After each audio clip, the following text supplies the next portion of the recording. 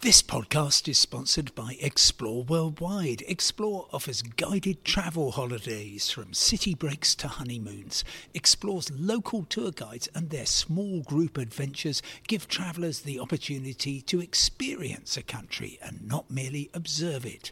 Whether it's a food and drink tour in the hilltop towns of Tuscany or a walking tour in the rice fields of Vietnam, Explore puts their trust in the quality of their local tour leaders so you get a better insight into your holiday destination. Head to exploreworldwide.com.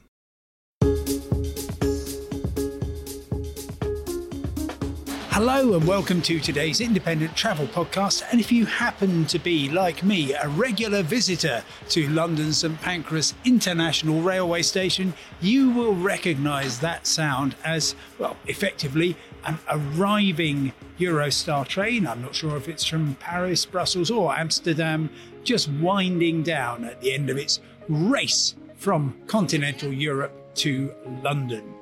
I am here again at London St Pancras International, there go the brakes, because I'm afraid I have yet more rail chaos to bring you. Today we've had, and I'm speaking to you from the point of view of looking ahead to the weekend, but also looking back to where we have been. We are, I calculate, 81 weeks into the strikes by those train drivers belonging to Aslef in a long and bitter row over pay and conditions. And in particular, the government effectively saying you can only have a pay rise if you agree to massive changes to your working arrangements. And those are continuing to bite. We've just seen, you might have read, I wrote about it on Wednesday, that you've had massive votes, 90% or more, positively North Korean territory, if I may, in favour of continuing to strike. And that was from 5 train operators. Basically, you just keep renewing the mandates. Every time Aslef goes to its members, they vote, yes, we want to carry on striking. The costs to them are relatively low. They have pretty decent wages on average, and therefore they will just keep striking until they get what they want. And that's basically an okay pay rise that doesn't say everything that you've always had, like not having to work on Sundays if you don't feel like it, is going to be scrapped. So the government knows what needs to happen. Rail unions know what needs to happen. Probably you as a passenger, if you are like me, repeatedly inconvenienced by these things, you know what needs to happen. And actually on Wednesday, amid all the other strike calls, which I'll get onto in just a minute, you had Mick Whelan, the General Secretary of Aslef, actually extending something of an olive branch. And my understanding is that Aslef isn't actually going to call any more strikes until, well, I would say the other side of Easter, and hopefully there will be talks going on by then. And the talks really have to land somewhere where there's general agreement that Aslef will work positively towards reforming working arrangements to save money at the same time as its members getting a much needed pay rise, or much deserved pay rise, since they haven't in some cases had one for 5 years. So things are going okay there, but just across the road from here in London St Pancras at London King's Cross, March the 1st, we're going to see the next couple of strikes. These are entirely unrelated to the main dispute. This is effectively Aslef saying, we think that the train operators, LNER, the main state-run enterprise going from London King's Cross to Yorkshire, North East England and Scotland, has been behaving with bad faith. We also think that Northern, the state-run operator for the north of England, has been doing the same. Therefore, we're going to have strikes both of those train operators on St David's Day, 1st of March. Well worth saying that, of course, Transport for Wales isn't involved.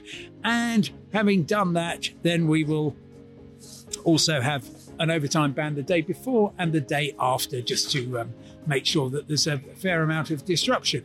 So that is definitely going to be going ahead. And I suppose you could put that down to strikes as usual, local disputes. And I wouldn't actually be too surprised if actually something were to happen that meant that you would get a settlement in the in the near future about those two disputes. So have a look at that and see what effect it might have. As normal, I think, if it does go ahead, Northern will cancel all trains on the day and probably quite a few the day before and the day after. LNER will run a skeleton service from London to Edinburgh via York and Newcastle during limited hours.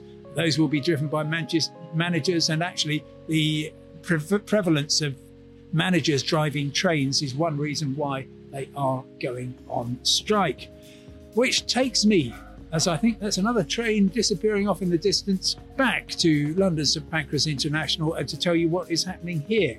And it's not great, I'm afraid. So the story is that you are going to have a lot of French rail workers, about half of them probably going on strike on Friday, Saturday and Sunday. This is going absolutely to wreck the plans for an awful lot of British families who are coming back from France, who did the right thing. Maybe they went off to the French Alps or the south of France by train.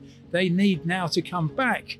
Eurostar says if you're going out this weekend, you can actually vary your trip because they know that it's going to be very, very tough getting anywhere beyond Paris, and a lot of people want to do that.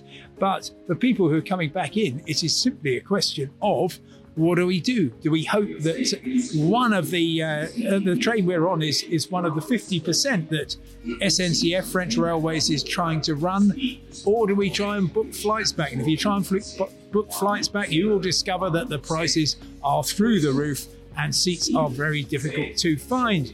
So all I can say is most people this weekend, like most weekends, will get where they need to be without too much trouble. But my thoughts, and possibly yours, go out to the thousands, tens of thousands actually, of people who will be inconvenienced by the French railway strikes from Britain. Obviously, millions of French people are going to be very highly inconvenienced by the strikes. And we will talk to you.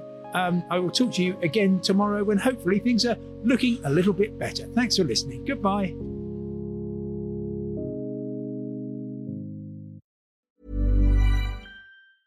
Small details are big surfaces. Tight corners are odd shapes. Flat, rounded, textured, or tall. Whatever your next project, there's a spray paint pattern that's just right. Because Rust-Oleum's new Custom Spray 5-in-1 gives you control with 5 different spray patterns. So you can tackle nooks, crannies, edges, and curves without worrying about drips, runs, uneven coverage, or anything else. Custom Spray 5-in-1. Only from Rust-Oleum. When you need mealtime inspiration, it's worth shopping Kroger, where you'll find over 30,000 mouth-watering choices that excite your inner foodie. And no matter what tasty choice you make, you'll enjoy our everyday low prices, plus extra ways to save, like digital coupons worth over $600 each week. You can also save up to $1 off per gallon at the pump with fuel points. More savings and more inspiring flavors make shopping Kroger worth it every time. Kroger, fresh for everyone. Fuel restrictions apply.